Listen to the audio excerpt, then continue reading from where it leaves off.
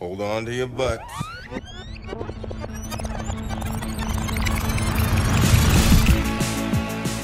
Hello and welcome to episode 14 of the Reviewed Movie Podcast. I am Ivan Kander, and as always, I am joined by my two co-hosts, Dave Glanz and Mike Morandi. Say hello, gentlemen. Hello, gentlemen. And this is the podcast where we talk about classic movies in a modern cinematic context and review them to see if they still hold up. Today's episode, we are going to be talking about the 1975 infamous classic, Steven Spielberg's Jaws. Infamous. Is infamous the wrong word? Famous, I think is the word you...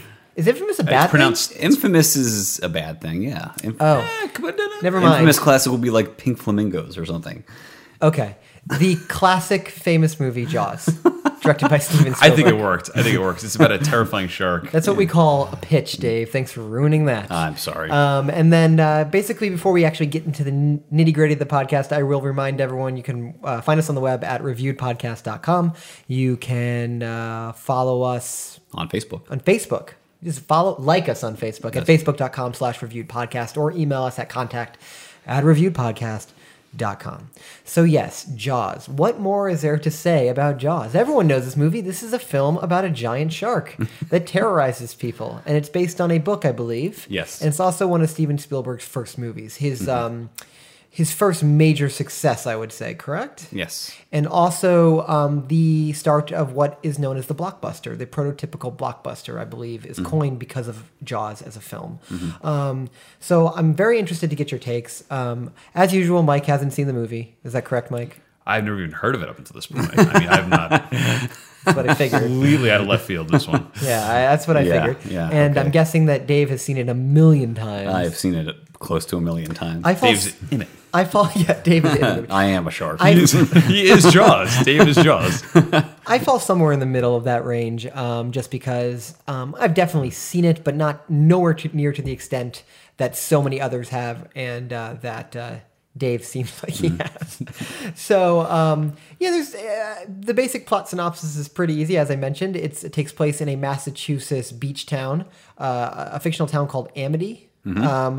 And a shark starts terrorizing the water surrounding that town. So it's up to a police chief who hates the water, Brody, to catch the massive shark. So there we go. Mike, I'm going to start with you because I'm most curious, to find out how the hell you never watched Jaws. Yeah. And how does that happen? Like, how do you go through life with that happening? Like, you have to be consciously avoiding it at all times. Which I did. And also, what did you think of it? Because I'm very interested to see what someone watching it from now, My heart is pounding. in I'm a like, modern in suspense. perspective, watching a 1975 blockbuster. Does it hold up? Is it still suspenseful? Do you consider it to be one of Steven Spielberg's best movies? Is it still culturally relevant? All that kind of stuff. So, go.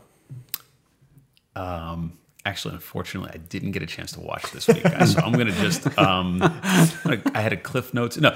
So, I honestly, You know how I annoying don't... that would be? Could you imagine? I should do that one week and see if I can pull it off.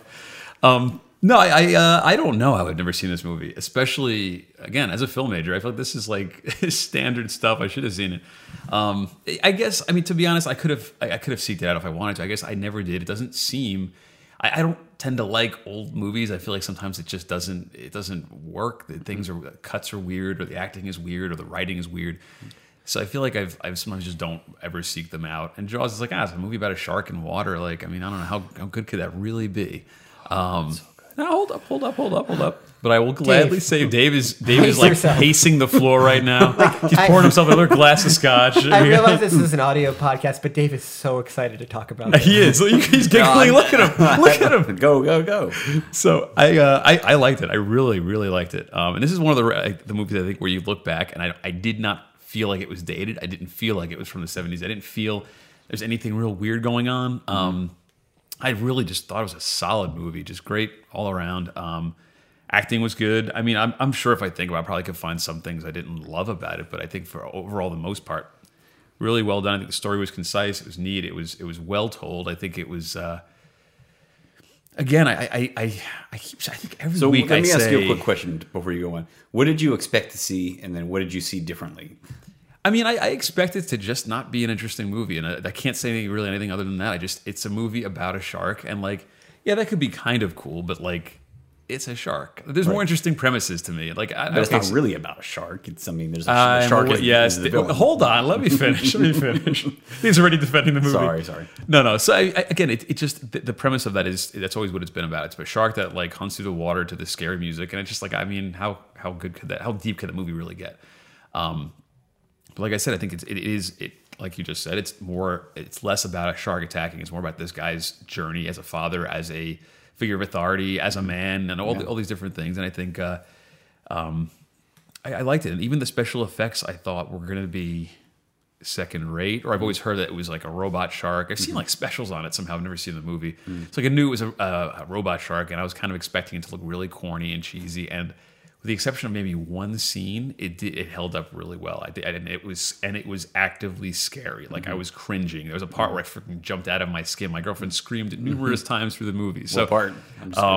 we can get into it later, but the one part actually scared the crap out of me was the scene where he goes under the water and the head. Scariest part of the movie. Oh my god! You know, it's funny. I've seen this movie. I knew it was going to happen. I still jumped like It was, an and asshole. I don't know if it was just it was a combination of the visual, the timing, the way it happened, and the fact that my girlfriend screamed bloody murder at the top of her lungs scared the bejesus out of me. So like I can't tell you the last time I was that startled and scared at a movie. So Yeah. Well, that's when you know it's working. exactly. Yeah, I see a bunch of movies nowadays where I'm just like, okay, the guy jumps out, like the cheap scares. That was somehow what the hell they did, but that was like, ugh. Yeah. I mean, we'll get into it more in detail later, but yeah, thumbs up. All right. So, Dave, Good pick. tell us about your childhood watching this movie. I want to know everything. Do you guys remember? I don't know if you do. But we go. Here we go. I'll be right back. I gotta run to the store. I'll be right back. Okay, so back when VCRs came out, okay? Back when VCRs came out, when I was 38 years old, when VCRs came out, you used to have to rent them from. You would go to a store, you would rent VCRs, and for like a birthday party or because whatever. they were so expensive. They were expensive. They were too Yeah. expensive to buy. So people were How much were they? I don't know. I have no idea. But people would. You're 38. How do you not know? I was 38 then. Come on, work with me, that's Mike. So you'd rent VCRs, and then you could go to a video store and you could rent Beta or VHS. So people used to have birthday parties where it was a big deal. Like, oh, they're gonna rent a VCR. They're gonna get a copy of, like, it was maybe Back to the Future or whatever. Back to the Future 1985. Anyway. First time I saw Jaws, I think I was about 7 years old at a birthday party with a rented VCR. And what I remember most about Jaws as a kid is everyone wanting to rewind that last scene where the shark jumps on the boat and eats Robert Shaw. And they just kept wanting to rewind the spitting of the blood. And I was like, why does everyone want to do this? And so for years, that was my kind of association with Jaws. That and the fact that the sequels would just show up on HBO. I saw that. Yeah, I don't know. I didn't look into that. They were but yeah. really, really crappy sequels. I mean, it's one of those. It came out at the time where people, sequels were just. That's, I think, really the dawn of sequels was like the mid to late 70s. There's Godfather 2, which is a masterpiece. You had Rocky 2. You had. I think we're re-entering the age of the sequel. I think because everyone's running out of ideas, and we're Well, guess. we've been in it for a while. I mean, every movie's a sequel. Yeah, even Pixar now is starting to do Cars. When Pixar makes Cars 2, that's when you know we're in the age of sequels. But Jaws, I feel like as a movie was its reputation was tarnished by the sequels, and in the same way, something like Rocky, the original Rocky, was its reputation was kind of diminished by all the sequels that came out that were varied in quality, and Jaws sequels were all terrible. And but anyway, I'm kind of rambling here. I didn't really discover this movie until I was probably like a teenager in high school, and then I suddenly realized what a masterpiece this was, and how great technically it is. I mean, the editing, the cinematography. I mean, I think I bought a widescreen. Characters themselves, I think. The characters are great. Really, the characters are. I mean, it's such a cliche to say that a movie should have the focus on the characters first, and then the story and the special effects should support the characters. But that's not. It's not common today. It's not. It's not. I mean, that's why this movie holds up as well as it does. I agree. You constantly see this movie at the top of like everyone's favorite movies, along with The Empire Strikes Back and Back to the Future, of that era, 70s and 80s. And the characters in this movie are they're practically flawless. I mean, I'd say there's not a minute in this movie that I feel like is wasted. I mean, I love watching The way the family dynamics happen, and Roy Scheider, who's the hero of the movie, Chief Brody. I love watching everything that happens in his family's house, the way he talks with his wife, the way he interacts with his kids. Yeah. That's all great. I love the interaction with Richard Dreyfuss, and seeing him as like a 20-something. He's great. With that laugh. I think he's my favorite character just- in the whole movie. Yeah. It's just, it's sometimes I find myself stumbling over what I want to say because I'm like, he's so good, and then you're like, wait a minute, what about Robert Shaw? Robert Shaw playing the Captain Ahabish character. Obviously, this movie is influenced by Moby Dick, and those are your three central characters, and they're so distinct from each other, and they interact with each other so well in that second half that it doesn't matter that it actually maybe gets a little repetitive. I think in some parts of it at the end, but. And then just the technique. I mean, Spielberg's almost like the fourth star of this movie in a way. I mean, his technique and there's just such an energy to this movie that I feel like has never gotten old.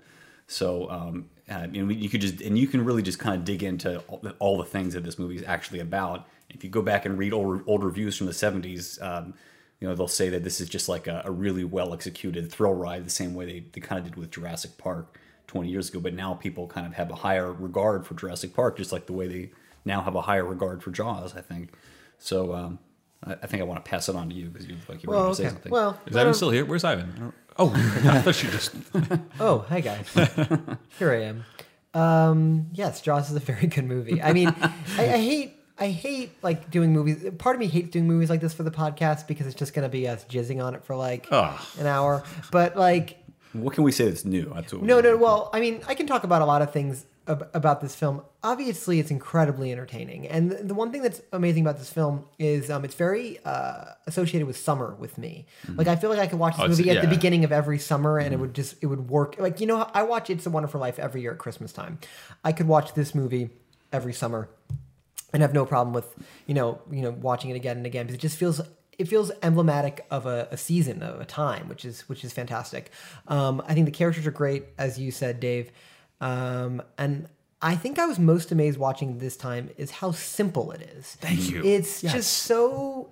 Nothing about it's complicated, but it's incredibly entertaining. That's what I just want to say, like, so many movies nowadays... are so complex, but for no reason whatsoever. Well, no, the reason is because I think because the story is so weak, they have to invent artificial complication, artificial tension. When if you tell the story right and you execute something well, you don't need to do that. So, I mean, they spend the first half of it. It's very famous in this movie that you don't see the shark until over 45 minutes in. Like, that's a very famous stat of this movie, which is awesome. But it also gives... I mean, they did that a lot for technical limitations, I'm guessing, because they couldn't show an ugly-looking shark. Right. But the other thing is it not only builds tension, but it also allowed Spielberg time to build those great characters that you learn to really like and pay attention to. So by the time you do see Jaws, you're firmly invested with all three of these dudes, especially Brody and especially Hooper. Mm-hmm. It's Hooper, right? Richard Dreyfuss's character, Hooper's his name. Yeah. So all that is fantastic. I do agree with Dave that by the time they get to the third act of the movie, which is them on the Orca, just the whole movie takes place out there. I feel like it slows down a bit. I think that the first half of this movie is better for me. Does it? Wow. That being said, the second half of the movie has the best scene in the movie, which I'll go into that later. I'm going to ask you guys what your favorite scenes were, but I have one that I think is a clear standout in the film. But go ahead, Mike. What were you going to say? Well, I to go back to the point of simplicity. I think you look at a lot of modern day superhero movies and a lot of other ones that are very similar. Spectacle is overused. Everything is so over the top. If this was a movie made today, you would see that shark go on the shoreline and wipe out about 50 people. It would be a bloodbath. You'd have Sharknado. Exactly. You'd have this in order to get the audience like terrified about the fact. What did they do in this movie? They had him attack one kid. Well, they did have him kill a kid, which is pretty ballsy. Right, but think about it was only one kid. And you don't even see it happen. You don't see it happen. Yeah. You see the after effects, and you let the audience because it's so real. I think a lot of modern movies don't allow a scene to be rich and to have a couple moments. Everything is so fast. You don't get the emotional impact of seeing something happen and thinking like, my God, a kid just died, a girl just died. They spend a lot of time, I think, letting you soak in the emotion of a lot of scenes. I love these kinds of movies where they have the character development, where they have the richness of emotional depth in each scene, where you can actually sit there and feel this. And then you don't see the shark. I think about one of the scariest scenes, like right before the kid gets attacked, I think, is he's on the beach and he's looking for the shark. You keep expecting the shark to show up. You keep expecting, you see the kid with the fake fin, and all of a sudden it shows up somewhere else. That scene is so tense because you know it's coming. You know it's somewhere, and you know what this guy's feeling. He's the protector of the people, right? He's the chief police officer, whatever. He's on that beach trying to protect people. He's also and trying to prove looking. himself at the same time. Absolutely. This is, what, first year doing this or something? Right. I mean, I like how they, with Roy Scheider's Chief Brody character, they give him a sense of background without going into too much detail. Like I think in a version of this movie today, it would probably start off in New York. He would probably be a cop. He would probably like shoot a teenager that pulls out like a flashlight or something, and then he would be traumatized, and then they'd cut to like Amity. You know, or you'd have flashbacks. You'd have flashbacks. You know. They give him enough background. It's clear that he's left New York. Right. That he likes being a cop. He likes protecting people, but he wants this simple life with his family. And of course now he's got like this crazy thing that's going on. So the only thing I would say that I wish they did more of is his aversion to water. I felt like wasn't capitalized enough. I think you see it here and there, but it wasn't. I think they could have pushed it a bit more. I feel like you could have seen more in the beginning. I feel like that's a big. Is that a Spielberg trope where you have the unlikely hero who has like a minor flaw that's somehow related to the topic he has to at hand? overcome. Yeah. For instance, you think about Jurassic Park. Grant hates kids, but he has to get 2 kids through Jurassic Park. Like I can put a lot of parallels between. I wouldn't limit that to and Dr. Spielberg. Who. I think it's a pretty common trope That's just in general. movies in general. Yeah, you have to kind of overcome your big Right. your hubris, as it were. I mean, the bare bones of this movie is, to me, it's a movie about fear and overcoming it. Yeah. And I mean, he's the protagonist of this movie. The other characters have their own character arcs, I think. But Yeah, they do. But Yeah. it's really focused on Roy Scheider's character, and he's like the audience surrogate, right? Like we're supposed to be in his shoes. This is probably a dumb question, but has he been in a lot of other things? God, Roy what a dumb Scheider? question that was. Roy Scheider. Do you really want to ask? Hold on. No, okay. Well, I mean, so I knew him first from going to see 2010, which is the sequel to 2001: A Space Odyssey. I didn't even know that movie existed. You didn't know that? Yeah, 2010. I'm guessing Kubrick didn't direct that one? No, he didn't. It came out. It was directed by Peter Hyams, who's not a very good director, but I remember seeing. But he's a very good visual stylist, and it came out in theaters, and it was a big deal. Roy Scheider starred in it. That's where I first saw him. He played. Well, we don't have to get into that too much, but that's what Roy Scheider is, and he was nominated for. I'm being sarcastic because I don't know. I've never seen this guy. I've never seen him. I'm looking at his. Oh, you've never seen him? Right Okay. now. Well, he was in So The French Connection. He was nominated for an Oscar. Okay. for that. Oh, French he was in the Punisher, 2004's Punisher. He The was Thomas Jane version? Apparently, He was for younger generations. People probably know him more from this show called Sequest, which I never really The watched. Talking Dolphin. I don't know. I never really watched Jonathan it. Brandis. he is show. in a lot of movies I have never heard about. In the 70s and 80s, he was in a lot of movies, and I think he kind of migrated to television. But he's always been this he was always this very solid character actor. Much like his character, he wanted a simple life. Yeah, I guess. But Richard Dreyfuss was just starting to become kind of a famous. He kind of became a big star in the late 70s and Mainly to do with Spielberg, because after this Right. was Close Encounters. Close Encounters and a lot of other movies in the 80s that weren't nearly as good. But and he's still kicking today. And Robert Shaw, who plays Quint, he actually I think looks a lot older than he really is in this movie. He died at 51 of a heart attack. So he's Who is that? The guy who Shaw? plays Quint. Yeah, Robert Shaw. Yeah. So he not shortly, just a few years after this movie. So that's unfortunate, but yeah, everybody in this movie is terrific. I think. I mean, those are the 3 main characters, and I'm trying to think who plays the wife, Lorraine Gary. She ends up in Jaws 4, I think. The Revenge. There were 4 of these things? There were 4 Jaws movies. The last one came out in the mid '80s at some point. And let me guess, it's much like Alien, where the first one is really great, intellectual, and then the second and third are just like dumb action movies. Well, we're not. I'm gonna Which pretend you one is Michael didn't say Caine? that about Aliens, the sequel. Which I one did is though. I did say it. Oh, Which and one is Aliens Michael is Caine a in? masterpiece. What? Which Michael one is Michael Caine? Caine in? Michael Caine was in the 4th one. So there's a famous quote by Michael Caine where he says, when people ask him about Jaws 4, he says, I never actually saw the movie, but I saw the house that it bought me, and it's lovely. yeah. He's Which is fantastic. hey, I mean, I sold a house acting that is a bought job. me. You have to make a living. And it right? was lovely. Which is one of my favorite responses. No, of Michael all time. Caine is not in the first one though. So No, he's not. Which is really a tragedy. Cause So let's talk a little bit about Jaws itself. Let's get into this a little bit. the Jaws. Yeah, The shark. First thing I'm going to ask, I'm going to go It's a round movie robin. about teeth. It's a movie about teeth. Let me go round robin. Teeth of the town, the teeth of greed. What's your favorite scene and why? Dave, why don't you take this one first? Okay, well, I gotta go through a have something, couple. I have something in plan, so if you want me Oh, to go okay. You know what? first. I think my favorite scene. Sorry, I'm gonna take it back because I don't want you to call it before I do. I think my favorite scene. It's one between two. I think it's between. I don't know. Okay, I'm just gonna say these two. May or may not be my favorite.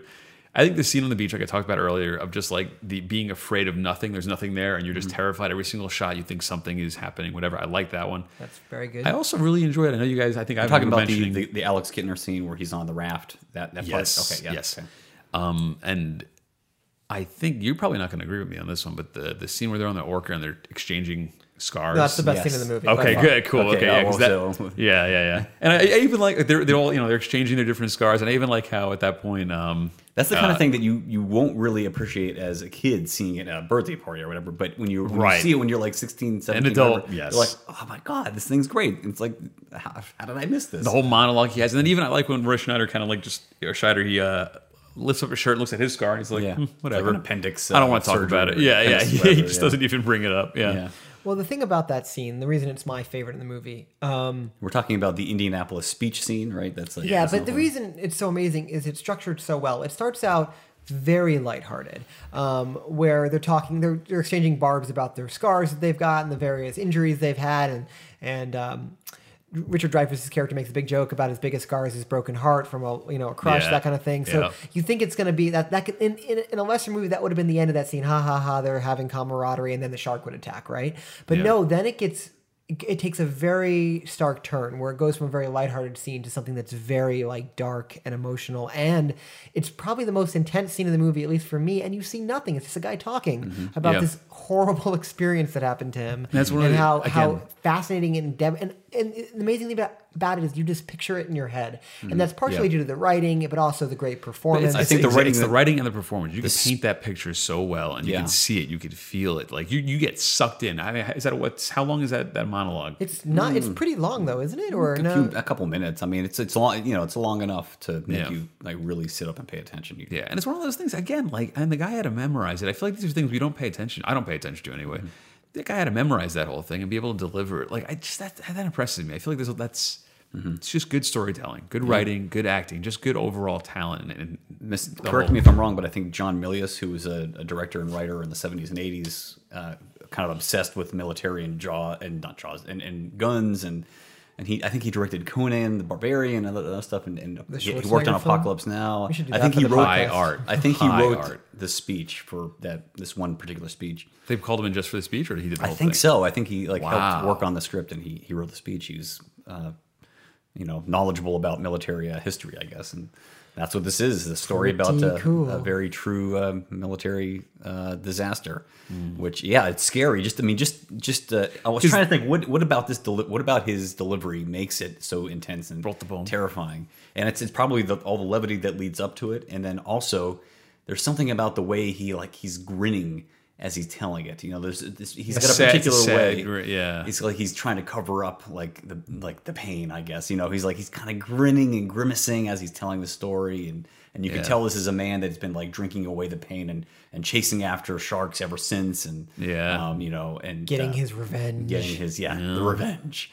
So, but it's very clear, how much this event scarred him, and how you understand his motivation more than you did before, I think. So go ahead, Mike. Oh, sorry. I was saying what I like about that is the fact that, again, a lot of times I think it's opposite of the normal trope we see a lot, where a character has something that he doesn't want to talk about. Oh, I've done some things I'm not proud of. I can't talk about. Clearly, this has been something I discard this guy, but he is not afraid of sharing it. He kind of I feel like in some way it's his coping mechanism. He's not afraid to talk about it in great detail as a way of like, this is what I've been through. You don't see that anymore. Again, it's just like the mysterious, brooding character. You never know what really happened. Or you, at least in this one, they would probably show it visually somehow. I could see. Or them- you think about that. I mean, think about like how easily this could have just been bad exposition of him just like, oh, I'm going to tell you all about the time how I got scarred the way, and then they pulled it off well. It's an interesting point, because I feel like if I were to try to write something like this in a screenplay, I'd be like, this is just bad exposition. It's just the Exactly, character yeah. telling his story. Like, Yep. this is bad, but for some reason it just really works here. And I think a lot of it has to do with the performance. It really does. And also just, like I said, that transition from happy to very sinister. And then the way it breaks up with the actual attack from Jaws. And also, it's just lovely how you hear like the whale sounds, and then it's just like that. That's what cues the singing, and then how they're able to. What I like too is that I think the reason why it isn't bad exposition is because they were able to work it into a way that was organic and natural. And this is where someone would actually go into soliloquy. They talk about what happened to them. You wouldn't see this on the beach. You wouldn't see. I mean, I think the time and the way they've chose to reveal that was well done, and I think it works for the character and the story. So I didn't get to say my favorite scene. Oh, go ahead. I mean, this is. I'm supposed to say this is my favorite scene because this is like the scene from the movie. But I think The exploding shark. It's usually this one or the opening scene. That's like the classic. Where she runs on the water, and it's like the poster of the movie. You know what I mean? Yeah. The opening scene of the movie. The legs kicking. The legs, the way she's tugging, and the way you don't see anything, and the music, and it's just. I mean, that scene is amazing. That scene too. was tough to watch too. My God, and she's you don't like, even see anything. You just her performance is so. It's just this actress who just happens to be really amazing at acting terrified. But my favorite she keeps scene, getting pulled under and my favorite scene is the one with the pier. Where the two guys think they're going to go and With they're the going roast. with the roast. They're going to it's kind of a goofy scene that becomes terrifying, because and it's almost like they're talking, but they don't really need to talk in this scene. I mean, they add some humor, a little bit of humor to the conversation, but the way that scene progresses, it's almost like you're just seeing the silhouettes. It's dark. You're not really seeing that much, but you're seeing just enough so that you know what goes on. And the way that the two characters are trying to catch the shark and they don't know what they're dealing with, and then one of them gets pulled into the water, and the way that pier just kind of slowly Just drifts dissolves, out, and then the way John Williams' score picks up as that pier turns around. I mean, it's just this it's one of these perfect movie moment. The way where it goes out, and the way the score just like rises, and the pier's turning around, and the guy's yelling, "Come back, come back, come back!"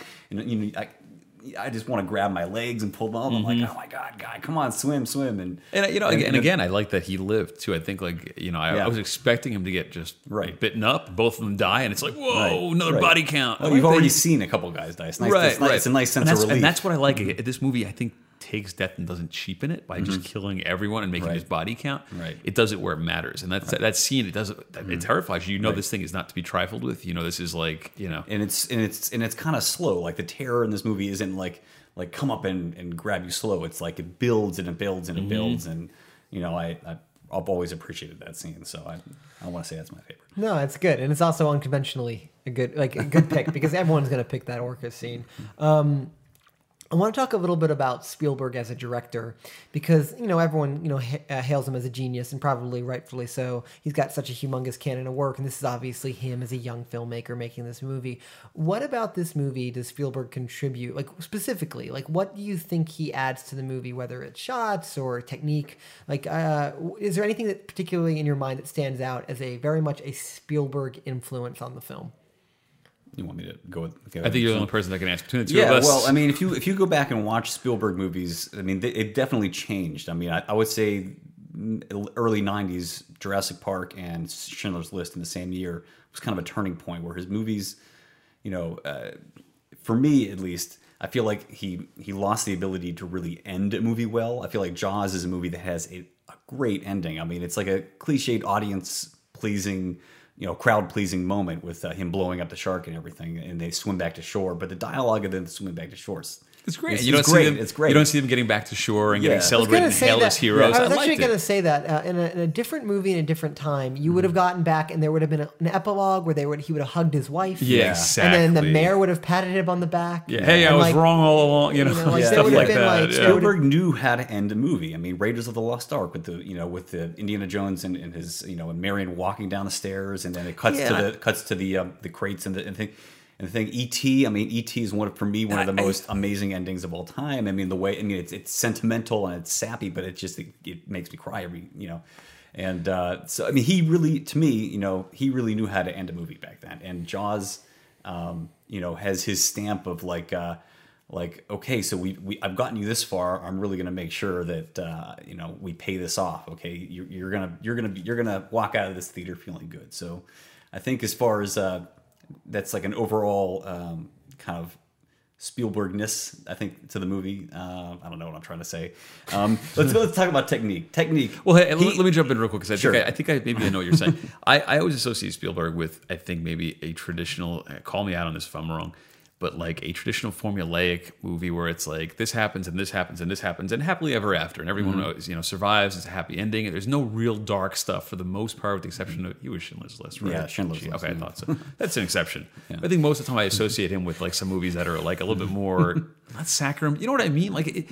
Not a lot of depth, maybe more like family friendly. Maybe there's a lot of family movies, so it's If kind of like there's a everyone criticism just. against Spielberg, you can make the argument that he's a little sappy. I mean, you can make that argument. And I feel like in this movie, yes, but I think there's also like he's just murdering kids and like people are getting limbs cut off and ripped off, and their main character gets eaten by the thing. This was before he had a family of his own, so I feel like he was maybe less and more willing to make a movie. And I think that may actually that's a very interesting insight, because I feel like that's the case. Once you have a family, maybe it's tougher to kill off your character. It's tougher to be brutal and be like, not to say that this movie ends on a bad note. It doesn't, but I think it is darker than what I'm used to when I think of Spielberg.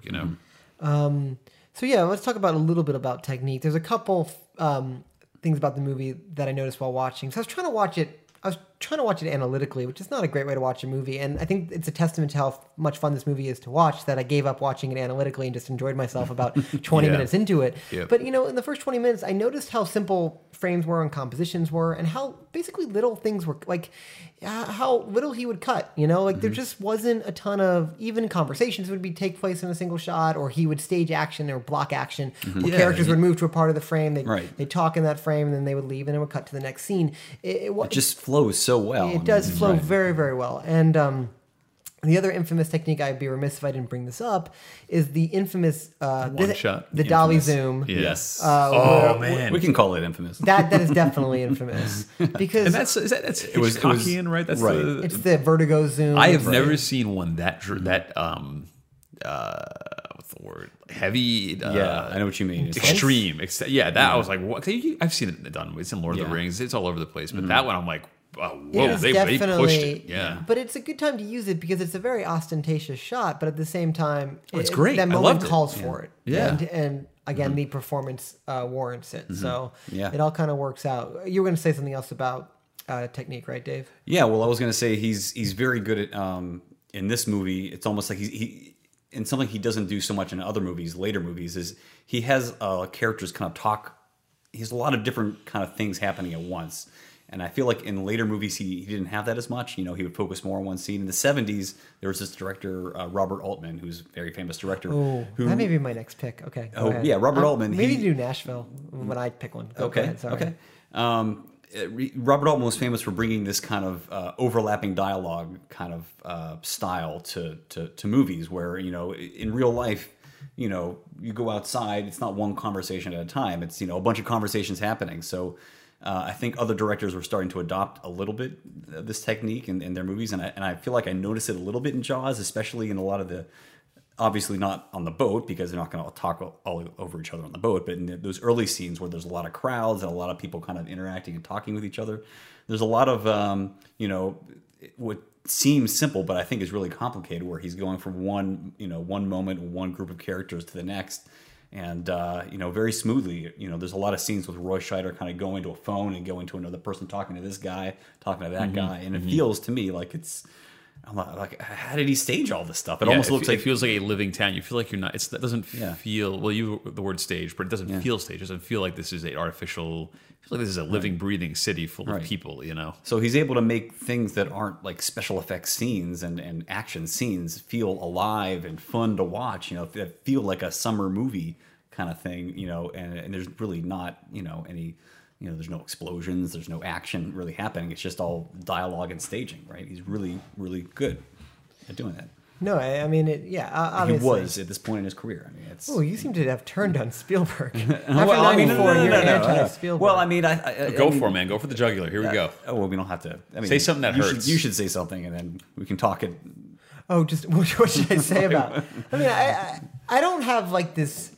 I don't give Spielberg a pass. I feel like a lot of people give him a pass for like being the greatest filmmaker of all time. I don't think that at all. Yeah. I just think that there are certain things he does incredibly well, and I think Jaws is a representative example of that. And I think that I'm just trying to think about like what about the movie works so well for me. And I think it's this combination of caring about the characters, but also being incredibly scared at times. Like, I'm still terrified by this movie. And you still think about, like, I don't think after you watch Jaws, you can look at the ocean ever the same again. I mean, I'm not going to not go into the ocean, but it's always in the back of your head Well, you after seeing a shouldn't. I movie don't think like you should Jaws. go. Yeah, even the deep end of the pool, I would think about. And that if a kind of movie stuff. has It could be anywhere, guys. I wouldn't even take a bath anymore after this. But I think that if the movie has that effect, especially because I know that sharks really aren't killers and design. Out They're to very kill peaceful. humans. They're actually they're not they're herbivores. I think for the most part, yeah, herbivores. right, herbivores. Yeah, and that's the thing. I think this movie got a lot of flack back in the day for painting sharks in a bad light. Which it just does, which is Yeah, well, you which don't is- want to get eaten, I guess. For Killing people, machines. For people That's who not aren't true, fans okay? of being eaten, I guess yes. Yeah, and You look, know. I have a lot of shark friends, okay, and they're not this bad. I just feel like it's a little like specious. Specious. It's a little specious. I agree. But that being said, I'm just really glad. Like, I think this is the kind of movie, as Mike says, that in 10 years, I'm going to show my son this, and he's going to be scared by it, and he's not going to want to go in the water. He too will crap his pants Yeah. Yes. through the ocean. So, and this is a PG movie where you see boobs. Wait, whoa, what? You barely see. You see Oh, some you see him. boobs. Oh, you see him. Let me Dave. tell you, Dave, after rewatching This movie also made Ivan into a man. See, that's the thing, though. That's I what mean, we're watching. Is movies that made Ivan into a This man. movie, this podcast should be renamed "Movies That Made Me Into a Man." This movie came out in 1975, right? Yeah. I didn't grow up watching Jaws. I mean, I was 0 when this movie was 10 years old. So it's not like this is a movie that like. I am stunned. This is PG. This movie. This Well, is this is PG-13 or before PG-13 this is came out. before Right? PG-13 Okay. was It's funny the way you put that. I was 0 when this movie was 10 years old. Can't you just say you were born 10 years after this movie No. came You out? were -10. I was a twinkle in my father's eye when Yes. this movie came Yes. out. And I think that's very interesting because this isn't a movie that like I watch like Jurassic Park may be my favorite movie of all time. I've seen Jurassic Park so many times that I know every scene backwards and forwards. I don't have that relationship with Jaws, So the fact that it still holds up with me because my love for this movie in watching it again is not based out of nostalgia. I guess that's what I'm trying to say. It's not like a movie like The Rocketeer. I give a pass because I'm nostalgic towards it. Right, But a right. movie like Jaws, it's not nostalgia that beckons me back to it. And I think it's just a really good movie. Right. And I think that as I do this podcast and I watch movies that I'm very familiar with and I watch movies that, I'm kind of familiar with, I think that the ones that most impress me are ones like Jaws that don't have, that they're not grading on a curve. You know what I'm saying? Yeah. And so that's why I think this movie holds up is the fact that it doesn't need nostalgia to get by. I agree, and as I said, how many movies we've watched where I've been like, if I saw this today, I'd be disappointed. Not this one. Yeah. I wouldn't say that. Yeah. So I'm trying to think of anything else. A couple things I want to discuss. There's a couple. I want you to, Dave, being the cinematic expert that he is. I want him to get into Cinephile. the symbolism and themes that you can draw from Jaws beyond it being just a great, summer blockbuster type movie. But before you do that, I did want to talk a couple of things I picked up on for the first time, and I'm very proud of myself from watching this movie. It's clear that Jaws was heavily influential on filmmakers that are now very popular nowadays. Obviously, Kevin Smith has like a Jaws reference in every one of his movies. But did you notice a quote that obviously influenced Bryan Singer, the director of X-Men? That's some bad hat. That's Harry. some bad hat That's Harry, that's one That bad hat scene Harry. is right. Well, yeah, I the name knew of his that production when I saw company. Bryan Singer's production company. I just saw X-Men this past weekend for the new X-Men in theaters, Yeah. and he's got his logo, which Bad is the Hat usual suspects characters, but it's Bad Hat Harry, and I'm like, wonder what that's from. And I was watching Jaws, I'm like, oh, Yeah, because they that's actually where that's have. from. If Yeah, you just watch like Ticket's Tarantino. House, at the end of House, they have like a cartoon scene of the guy saying like, "That's some bad hat, Harry." It is like shot for shot. I mean, not compositionally, but it's the shot of two guys on a beach, one guy with a weird hat. It's the scene from Jaws. Yeah. When I saw that, I'd be I'm like, curious "Oh to know my why he- god, that's what it's from." So, I'd be curious to know why he picked that. But obviously filmmakers. Well, my assumption is there's a generation of filmmakers that are now in their 40s and 40s and 50s that grew up watching Jaws and are inspired by Spielberg, and Bryan Singer's one of them. He's at that age where he was a kid. It's like J.J. Abrams. J.J. Right. Abrams was the age of watching Jaws. Right. And same with Bryan Singer and Kevin Smith and all those people. Right. So it's amazing when you think about it generationally how much this film had to do with influencing those people. Right. But that being said, Dave, tell me about this movie. Get deep with me. I mean, so I remember when I first started to really discover this movie, and my dad would say, "So do you know what this movie's about?" And I would say, "Yeah, it's a really awesome movie about these guys fighting a shark." And he's like, "Well, no, it's about greed." I'm like, greed? What's greed? I didn't really say what's greed, but then you start to realize that okay, so there really is. You start to pay attention to like how they're contrasting the greed of the shark with the greed of the town, and everyone you got the guy who's offering to kill the shark for a lot of money, and he dies, and then the town. Well, and his greed and hubris is what kills him. Right. Yeah. It's about over. And obviously, we know it's about overcoming fear. That's pretty obvious. But there, it doesn't seem that subtle now. I would say. I mean, the way it comments on capitalism. What else? What else besides the mayor, which is obviously a capitalistic commentary, because he obviously wants the money to keep the beaches open. What else is greed or capitalism based on the movie? Well, I mean, greed and survival. I mean, that the mayor basically is he seems kind of greedy, but there's also just an element of like, our town needs to survive. This is what we need to happen in order for our town to survive. The shark is the same way. I mean, it's like, I'm here, I need to eat. There's something to eat. So yeah.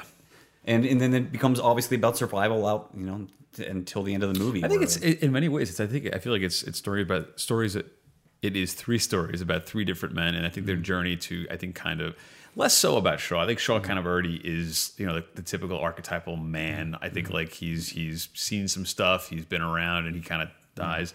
But the other two, in many ways, each of them I think have their manhood called into question. Where you have the main guy who's afraid of the water, he's not sure if he can make it as a figure of authority.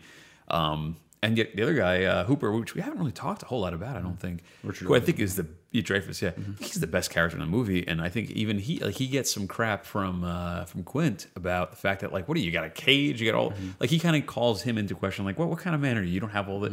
And the two of them, I think, were both redeemed at the end of the movie. They're if he didn't bring the tank on board, they wouldn't have killed the shark. He gets in the shark tank, and think about the fact he's in a cage, and the shark's coming. Like he kind of does come hand to hand with the shark in a very real way, much like Quint did as well. So I feel like it's their journey, and I see that like they're both validated by the end of the movie, and they both kind of. Anything, I just want to point out that it's good that you're bringing up Hooper, because there's one thing I didn't think about when I watched this movie. And something that I appreciated about this time around is that this movie is also about smart people doing brave things. And that's something I kind of appreciated. That's a cool way of putting that. Yeah. It's something I appreciated about this movie, right? I mean, a lot of times you see like, oh, this guy's not so smart, but he's really brave, and he's got a good heart or whatever. There's a lot of characters like, say maybe Captain America or whatever, recent blockbusters. He's he's got a great heart or whatever, but he's not the brightest guy. I like seeing people who really know their craft, or they know their job. And it's real cool seeing Richard Dreyfuss talk about like, this is not your shark. The bite radius would have been bigger. Right. Let's cut it open. Let's see. It has a slower digestive system. That kind of stuff. I buy it. He's a smart guy. He knows his stuff. But the other thing about him, which I think is interesting, is he's also fallible. He's wrong at points too in the movie. Right. Throughout the movie, because at one point. Well, one point in the boat, I believe he says, "Oh, that's not your shark. That's not going to be the shark." And Quint's right; it is the shark. There's a scene where he's like, "Oh, it's either a hammerhead," or when he's first pulling, when he first catches Jaws with his fisherman's he's line. Saying it would rip this thing down. Right. That's not the shark. But to be fair, he's right. The thing is, the shark is smarter than him, and no, it's not. I think. But I interpret the shark knew what was going on, and it wasn't going to pull. He's not always right, which I like about him. He's smart and he's brave, but he's young and inexperienced. He's young and inexperienced, and that's the thing. Because Quint calls him out on the fact that he's got city boy hands. Right. He's another great scene where they all finally introduced to each other in Quint's house or shop. Yeah, so I like that about him. I think that every character has flaws. He's not a perfect. Hooper's not a perfect character either, is what I'm trying to say. Agreed, he does have some of the best lines in the movie, I will say. Yeah. My favorite thing he says is before he goes down the cage. Oh. Yeah, well, before he goes out in the cage is he's like, I don't have any spit. Because he needs to spit to clear his mask. And he's too scared. He's so terrified. He's so terrified he has no spit. It's funny and terrifying at the same time. It's a great because we've all been there when you don't have any saliva in your mouth. And that was such a real line. And I think it makes you feel that fear It so almost much felt better. ad-libbed, and it probably isn't, but it feels ad-libbed to me. Yeah. I really like that. I like the one where he's at the dinner table and he's like, "You guys gonna finish this?" And he pulls just makes himself at home, brings a bottle of wine over, and starts talking. that he yeah. drinks. Like, yeah, Right, that kind of right, stuff is right. great. I can add one more interesting thing about the Hooper character. Yeah, and, yeah. and you can probably read about this on Wikipedia. But Oh, boy. I read, this movie was based on a book, and it's almost like this was the kind of movie where someone came to Peter Benchley, who's the author of the book, and said, "Here's an idea. Do you want to write it?" It wasn't like it wasn't like a personal statement, or something. right? Yeah. So he wrote the book, and then it was like optioned and turned into a movie like a year or two later. And so the Hooper character in the book was he's young, but he was more 70s-ish, darker. I don't know what I'm trying to say when I say 70s-ish. He was having an affair with Brody's wife, and he ends up getting killed at the end of the movie. And Quint, I think, ends up surviving, if I'm not mistaken. But I remember reading that book and being like, "What? This character's not not like the guy in the movie." So So that's a very Spielbergian addition, though, because Right. you can't have his main heroes cheating on the husband. Like, you can't have the it just seemed infidelity. like, I mean, honestly, it just seemed like I don't see what that would have added. It didn't add anything to the story in the book, and it didn't really add anything. But sometimes that's wouldn't- just how. I mean, a lot of times I've seen things don't add to the story. They just happen to be what the character is like, or whatever the author wanted to do. It would have been out of tune with the rest of the tone of the movie. Distract- I think it would've been distracting for to sure. have like an affair going on, and it just doesn't make any sense. This is kind of unrelated, but I do want to mention it before I forget. One of my favorite scenes, also in the movie, is a family scene, and this is also very Spielbergian.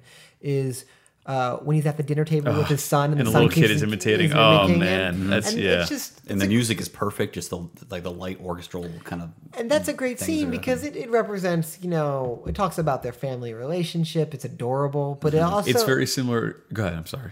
no. It's a kind of scene that just gives the movie a sense of heart. I don't Yeah. I don't know Yeah. how else to put it, but Yeah. that's the way I would say. It says a lot about. It's actually very similar. We talked about Honey, I Shrunk the Kids, where how his son is imitating the father. Like it's very same thing. He's just imitating his dad. He wants to be like his dad. And I like how the dad is so lost in his own anxiety and stress, and like he just and the son is imitating him with his head in his hands, and then he kind of like looks over. It's a beautiful scene. Yeah. And it's really well done. I feel like that's unique. I don't feel like that's something. It's not a cliche scene of like there's a typical father-son scene, or it would be executed. It's executed differently. I can't think of another instance where I've seen something.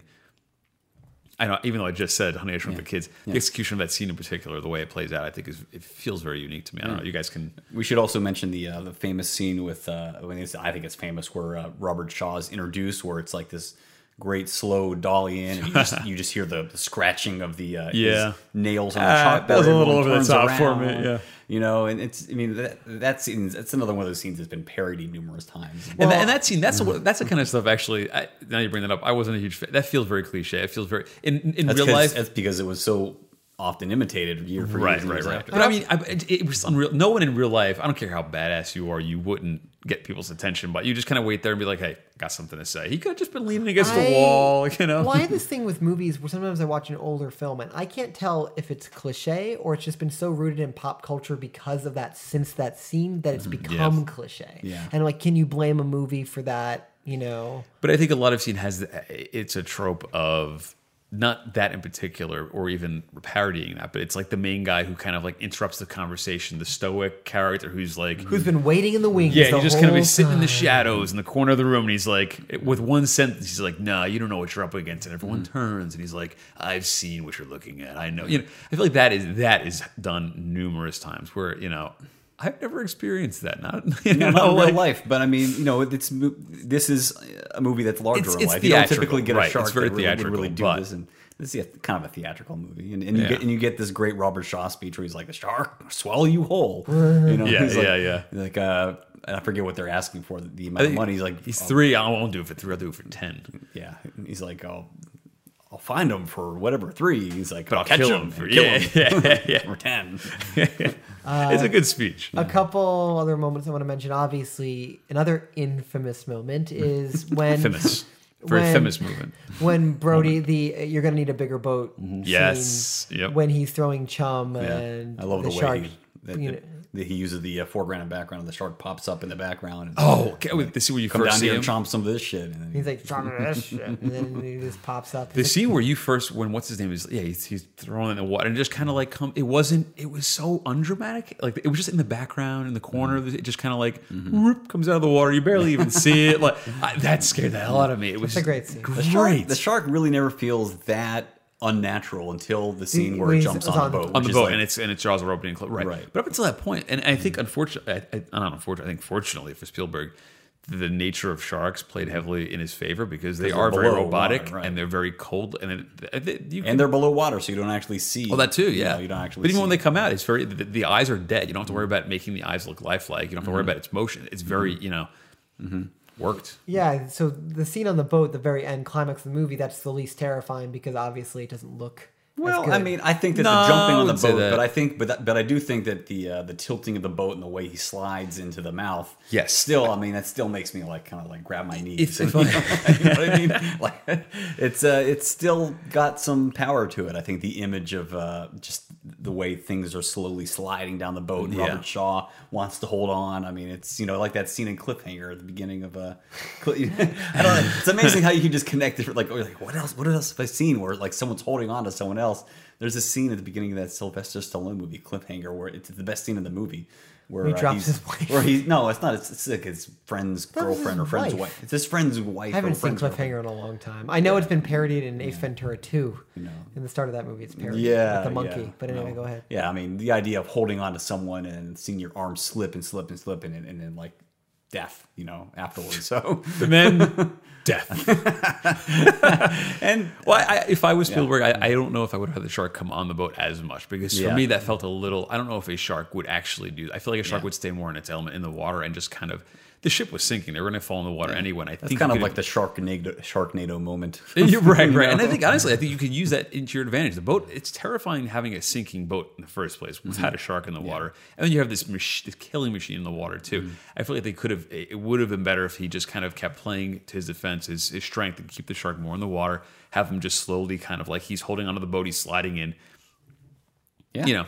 Yeah. If I would have made this movie, it would have been much better. Let's just say that Spielberg, you're good, but Yeah. he made some mistakes. So were you a fan of the way things ended with Brody shoving the I liked it, and air thing in his mouth? Yeah, and it felt like And a they typical. totally set it up too. I mean, They it's absolutely an set efficient it up. script. Oh, you got to be careful with this. Yes, It'll yes. explode. And as soon as he said that, I'm like, I know exactly how they're going to do it. I Yeah. know, I mean, I just love Roy Scheider's reaction, like with all the stuff falling down, the way he laughs, and the smile, you son of a bitch, and I mean, it's just such a perfect It's it feels cliche, but And what I like to they actually what he's thinking before it happens. I think a lot of times you would normally see this happen like the shark would just bite and all of a sudden it would open its mouth. You'd see the canister, you'd fire the canister, and it was done. Right. I like that he's you're being brought into the plan as it's happening. He realizes he's got the tank in his mouth. Okay, come on, smile. I want to get one shot at that tank. And that's reminded me of the one thing that we should talk about before closing out is the editing. The editing, I can't remember if it won the Oscar for best editing. It should have. I put it up there along with Raging Bull and Raiders of the Lost Ark and a few other films where I think the editing is just it's an art. I mean, this movie is just a masterclass in editing.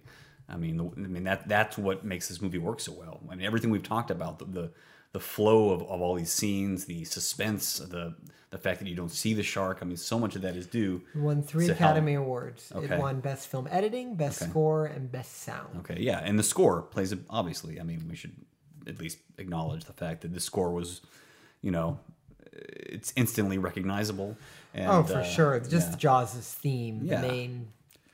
I actually wanna- was able to play this on the piano as a kid, not just the Really, it's so complicated and nuanced. How did Yes. you do that? Well, I mean, if you listen to this beyond the, You pretty much just smashed two keys and accelerated. Yeah. But Sorry, I don't mean to diminutize your accomplishments. That's I had this thing. I took piano as a kid for a few years, and I always wanted to be able to play all of John Williams' score. So I was able to play Superman and Star nice. Wars and See that? Jaws. There you go.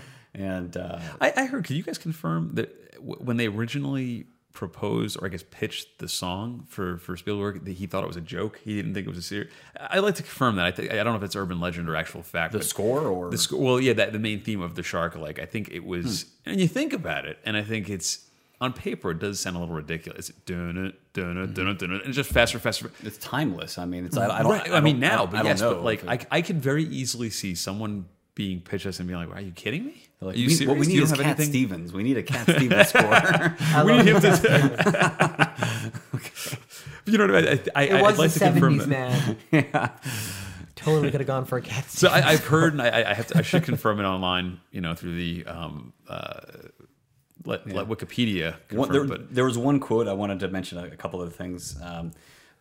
When Spielberg was reminiscing about this movie, he was saying that the acting became more crucial to making people believe in this shark, and so he was pointing out that the more fake that the shark became, the more he focused on the naturalism of these performances. And I think that's another thing that really makes this work, is that performances really they don't feel too theatrical. I mean, you can actually notice a contrast between the main actors and a lot of the other supporting performers, and their performances are a little bit kind of over the top.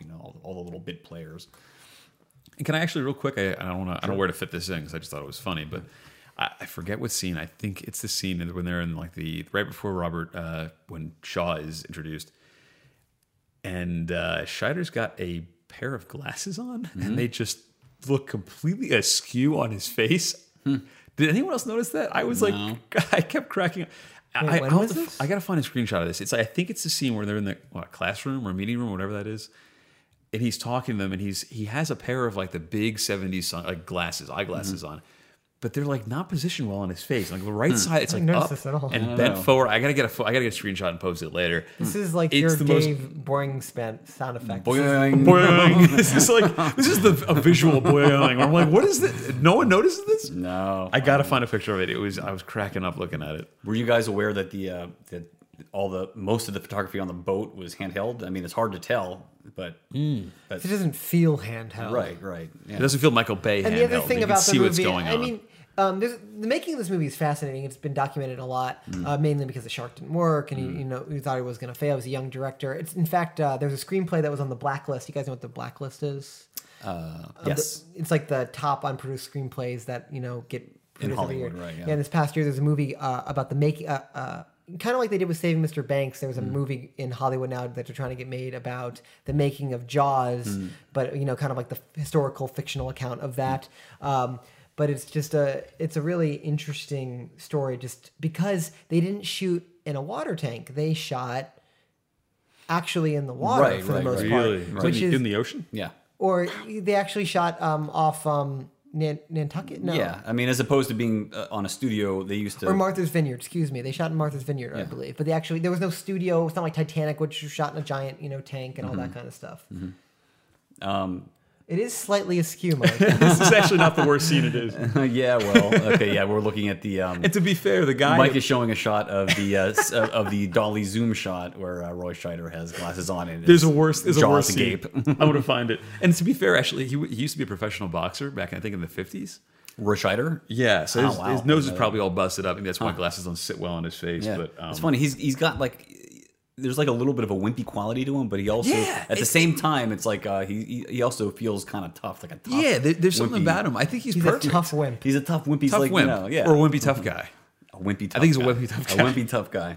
So, any final thoughts before we close out? We've been actually running a little long. Yeah, I know. I figured this was going to go long. I did want to mention that maybe I was trying to think of other things that people listening to this may not know about how Jaws changed things as far as movies are concerned. That before Jaws, and I don't know if this was actually the first movie to do this. Movies weren't released the way they are today. What's the most recent big blockbuster that just came out? So that would say like Edge of Tomorrow, the Tom Cruise movie. 22 Jump Street. 22 Jump is Street, actually the biggest so or far. How to Train Your Dragon 2, or anything that's Nope, not compared to 22 Jump Street. Oh, well, I mean, movies that are released today, right? Any new movie Cinematic coming out is masterpiece. released in like 3,000 theaters because that's how many movie theaters there are. And back then, movies, there weren't as many theaters to begin with. I mean, there may be over a few hundred movie theaters, but movies weren't released all at once on a weekend. They were released, at a few theaters and then gradually rolled out, and then word of mouth would spread. Right, and that's right. just the way it was. But the studio wanted to kind of experiment with this idea of releasing the movie in a whole bunch of theaters, and so since then that's kind of become the standard thing. Which is that why it's called the first blockbuster? I think maybe that's part of it, yeah. And also, summer wasn't really, it was kind of a dumping ground. Like right now, if you see a movie come out in January, February, That's the dumping ground. those are typically movies that are like, okay, well, the movie's not that good, and we still need to release it, but we're going to release it in January or February. And before Jaws, I mean, a lot of those movies were released in the summer because, you know, Oscars were always in like the early spring or late winter. And so all the great movies were released like between September and December so that people would have those movies on their minds. But now, you know, you get kind of a mix. You get like, you know, a mixture of like independent prestige kind of movies in the summer and big blockbuster movies. And, you know, I don't think studios see those blockbuster movies as like an afterthought. They see them as like their bread and butter now. I mean, it's, you know, that's bread and butter. It's, you know, Bread and butter. I want to say that theme of bread and butter comes up numerous times in the movie as well. That scene where Jaws butters his bread. Butters his bread, so to speak. I mean, we're speaking metaphors here. metaphorical Yeah, anyway. and then there's a scene at the dinner table. Quite literally, they're buttering their bread. Okay, so No closing one ever out. says Jaws in this movie, by the way. Yeah. See, They you didn't never have a call moment. him Jaws. You didn't have a moment like the Rocketeer where he's like, "Hey, well, call him the Rocketeer." They didn't like actually And he says, say, I'm the Rocketeer. I believe in Right. several moments in the movie they actually point to him and say, "Look, there goes the Rocketeer." So, Right. But this movie, you saw a lot of Jaws. Am I wrong? Yeah. You Yes, saw it. It was you a did. visual. Anyway. All right, let's wrap this up. Closing I'm it getting out. loopy Ivan's here. looking tired. I think it's time. Ivan's All always right. looking tired. He's a father now. It's just part of his. It's tired all the time. Yeah, so we are closing out this episode. This Dave heavy episode. No, this is great, actually. I'm glad we talked about. This is a good movie to talk about. Mike, what are we doing next episode? I would like to propose This LA is- Confidential. This is Mike's pick. We've decided we're going round robin. So Dave chose Jaws. Mike's choosing L.A. Confidential. I will choose the next film. So Right. L.A. So you Confi- could just skip next week. It'll be fine. L.A. Confidential, the classic movie with Russell Crowe. Russell Crowe and Kevin Guy Spacey Pearce? and Guy Pearce. Kim and Basinger won an Oscar for Kim it. Basinger. And yes. Directed deal. by who? Curtis Hanson. Ooh, that was a good poll. Good pull. Curtis This Hanson guy's is good. also the guy that directed In Her Shoes, the Cameron Ooh, Diaz. another good romantic pull. All right, I'm And gonna Wonder do Boy, one. I'm Wonder gonna do Boys. one, guys. Guy Pearce is Memento. Yes. Yeah. All right. So, Mike, where can people find you on the web? You can find me at Twitter. It's at Mike Morandi, and then MikeMorandi.com. Dave, where can people find you? Dave Glanz on Twitter. That's GLANZ. And DaveGlanzProductions.com. And I am at Ivan Kander and on Twitter, Lucky9Studios.com. And you can read my writing on shortoftheweek.com, where we highlight short films. If you want to get in touch with the show, you can email us at contact@reviewedpodcast.com, on Facebook at facebook.com/reviewedpodcast, and at reviewedpodcast.com. Also, leave an iTunes review. Tell your friends to listen to us three idiots talk, just because it's nice to do. So until next time, Farewell and adieu. and we will see you for LA Confidential. Dave, you don't have any kind of like a quick catchphase for the end? Here? Like, you can all I'm groan trying it? to do my Robert Shaw impression. Farewell and adieu, ladies of Spain. Oh, God.